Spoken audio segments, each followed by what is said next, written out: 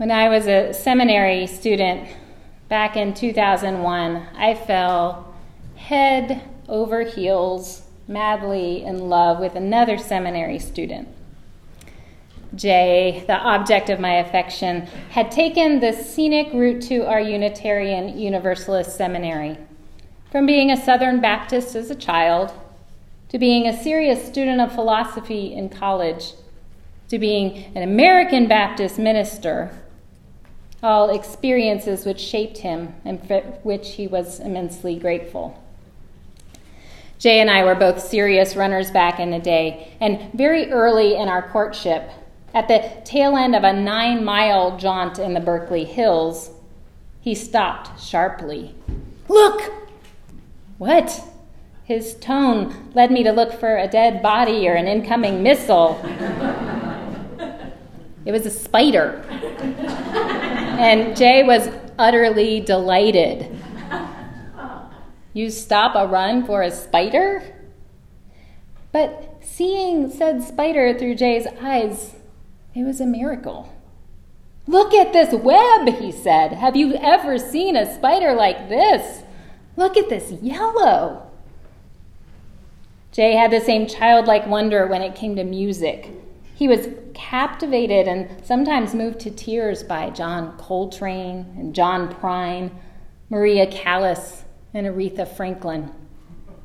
And food. The man was over the moon for pesto and pasta. He ate every juicy peach as if it was the first peach. And poetry. He woke up 30 minutes early most days to read collections from writers I'd never heard of, and talked about how doing so fed his soul. I can tell you I would not be sharing the Polish poet Wisława Szymborska without Jay's deep love of poetry. And he gave his energy to make the world better.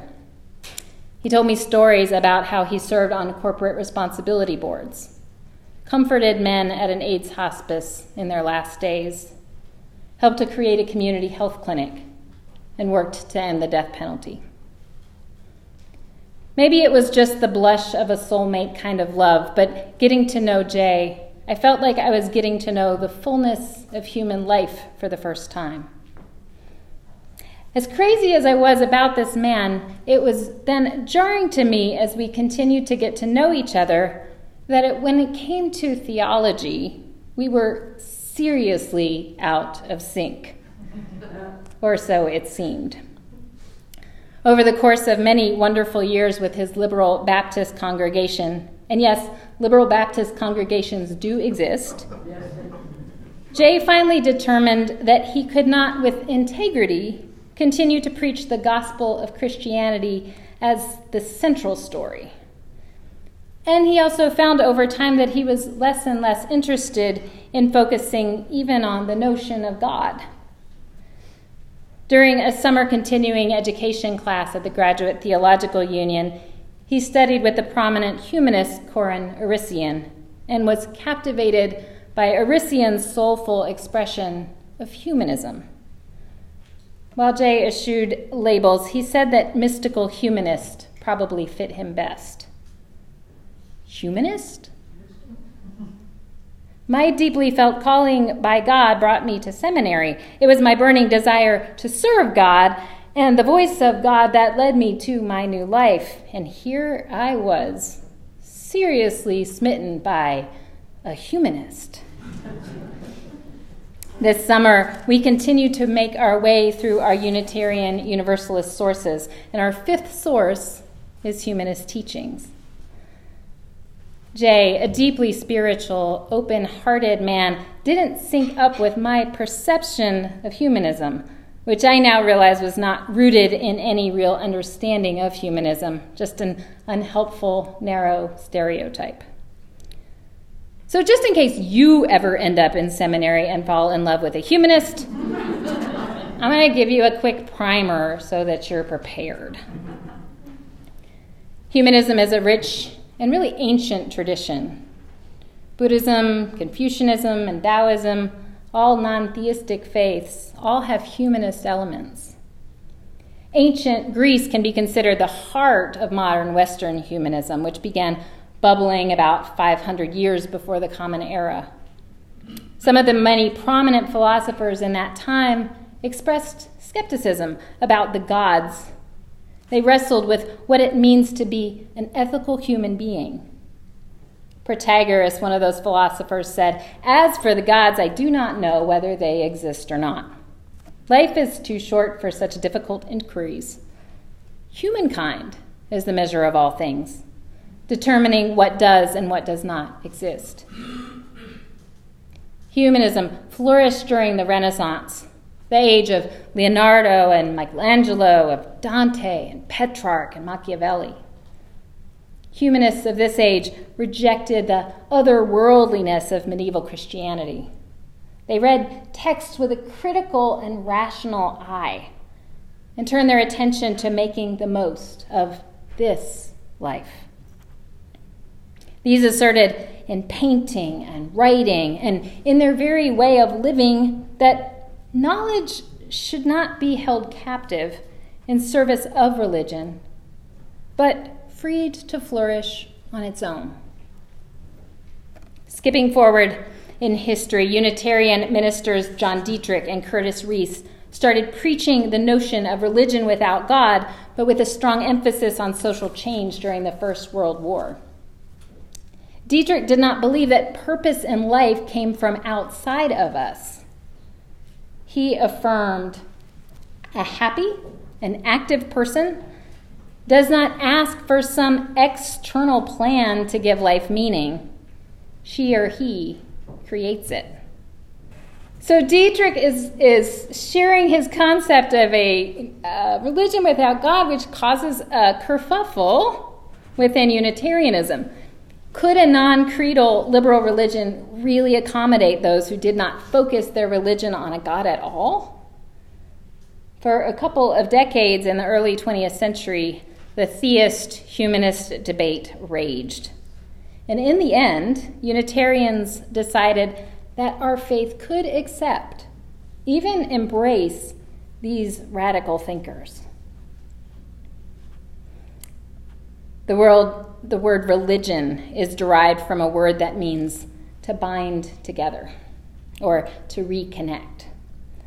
So even without a focus on God, William Murray says that humanism binds people together and helps people reconnect with ultimate reality, understood as nature, or life without illusion. He says that religious humanists, the most common type of humanist that we're likely to see in our UU congregations, tend to be more apt to cherish and nourish such qualities as awe, wonder, and reverence, and to acknowledge that much we do not understand remains in the realm of mystery. My erroneous assumption was that humanists were all atheists, or at the very least agnostic. And there are lots and lots of humanists who fit and are fine with those understandings. But I also learned that it's a mistake to define humanists by what they don't believe. There's a tremendous diversity among the humanist umbrella, but almost all humanists share a handful of the same positive values and beliefs. Humanists believe in the intrinsic value of every human being, that we are born neither good nor evil, but are educable. Humanists affirm that we're all part of one human family and are connected to the rest of the natural world, part of a cosmic story far bigger than we can imagine. Humanists believe that our energy and our focus should be placed on this life. The American Humanist Association says humanism is a philosophy for the here and now. Humanists regard human values as making sense only in the context of human life, rather than in the promise of a supposed life after death. Humanists believe that we humans are responsible. Amanda Popeye says, in the humanist view, change will happen in our world because we make it happen. And that change will take all of us. Next time you're at a protest or a march, if you took an unscientific poll among people participating, my guess is that you would find a significant percentage of humanists. A humanist knows if you got kids in cages, we humans have got to get them out. Glaciers melting, that's our job too. And clearly, our thoughts and prayers did not stop the shootings in Dayton and El Paso. Whatever the solution is to our nation's mass shootings, it lies in our human hands and in our human minds. That is daunting. But humanism also promotes that we humans are capable of taking even the most monumental tasks on successfully. We believe in optimism rather than pessimism, as affirms the Council on Secular Humanism. Hope rather than despair. Humanists are not giver-uppers. Part of this grand hope stems from humanist appreciation of science. The full rendering of our fifth source is humanist teachings which counsel us to heed the guidance of reason and the results of science and warn us against idolatries of the mind and spirit. Guided by humanist thought, ours is a religion that is never threatened by science. Rather, it thinks science aligns comfortably with our religion.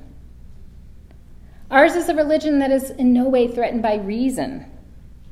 Instead, we celebrate the capacity to reason, to decide and discern and decipher. We affirm that reason and science are essential to our lives. They are among the crown jewels of what it means to be human. We humans are the ones who can't but ask and who are driven to know. You and I are parts of religion that find those traits praiseworthy. I just talked with my mom, who got back from a trip to Spain with my stepdad. My stepdad was diagnosed with stage 4 lung cancer 4 years ago. When 2 rounds of chemo failed, his oncologist put him on new immunotherapy drugs. The drugs unleashed the power of his own immune system to combat the tumors, which disappeared completely. Praise the power of science for the gift of prolonged life for my stepfather and for so many others. Praise science for the gift of being able to gaze into the night sky and know that the light we are seeing from the stars is 25 or 1,000 years in the past. Praise for the awe-inspiring images from the Hubble Space Telescope that help us locate ourselves in this beautiful, infinite universe. Praise science for the miracles of Google Translate and GPS and Doppler weather radar and in vitro fertilization and all of the countless ways that science aids us and heals us and finds us when we are lost. My theological differences with Jay didn't dissuade us from getting married and starting a family together and pouring our lives into a UU church. We still have widely varying perspectives about ultimate reality and what happens after we die. But it's striking that we agree so much with each other on how to live. We both aspire to live our lives with reverence, tolerance, justice, compassion, joy, humility, and with as much awe as is humanly possible. It's far more important to me that the child we share together expresses themselves fully as a human being and strives to do their part to make the world a more compassionate and more just place than it is for them to believe in God. In the words of my husband, Reverend Jay Leach, do not look up or look out. Do not scan some supernatural domain or some otherworldly celestial realm. We are the creators. We are the ones bringing life in such varied forms into being. We are the makers. We humans are the ones who make art, who make discoveries, who make meaning, who make justice, who make dwellings, who make dinner, who make first downs and double plays, who make music, who make friends, who make love. And if we are also those who often make a mess of things, mythic history suggests that the gods and goddesses did little better when they had charge of things. I may entertain the possibility that there are other worlds beyond this, and I do. But I agree wholeheartedly with my beloved husband that we are here now, in this broken but still breathtaking world. May we heed the humanist counsel that our task at hand and the grand opportunity is to give ourselves fully to this precious life with all of its many challenges and many joys. May it be so.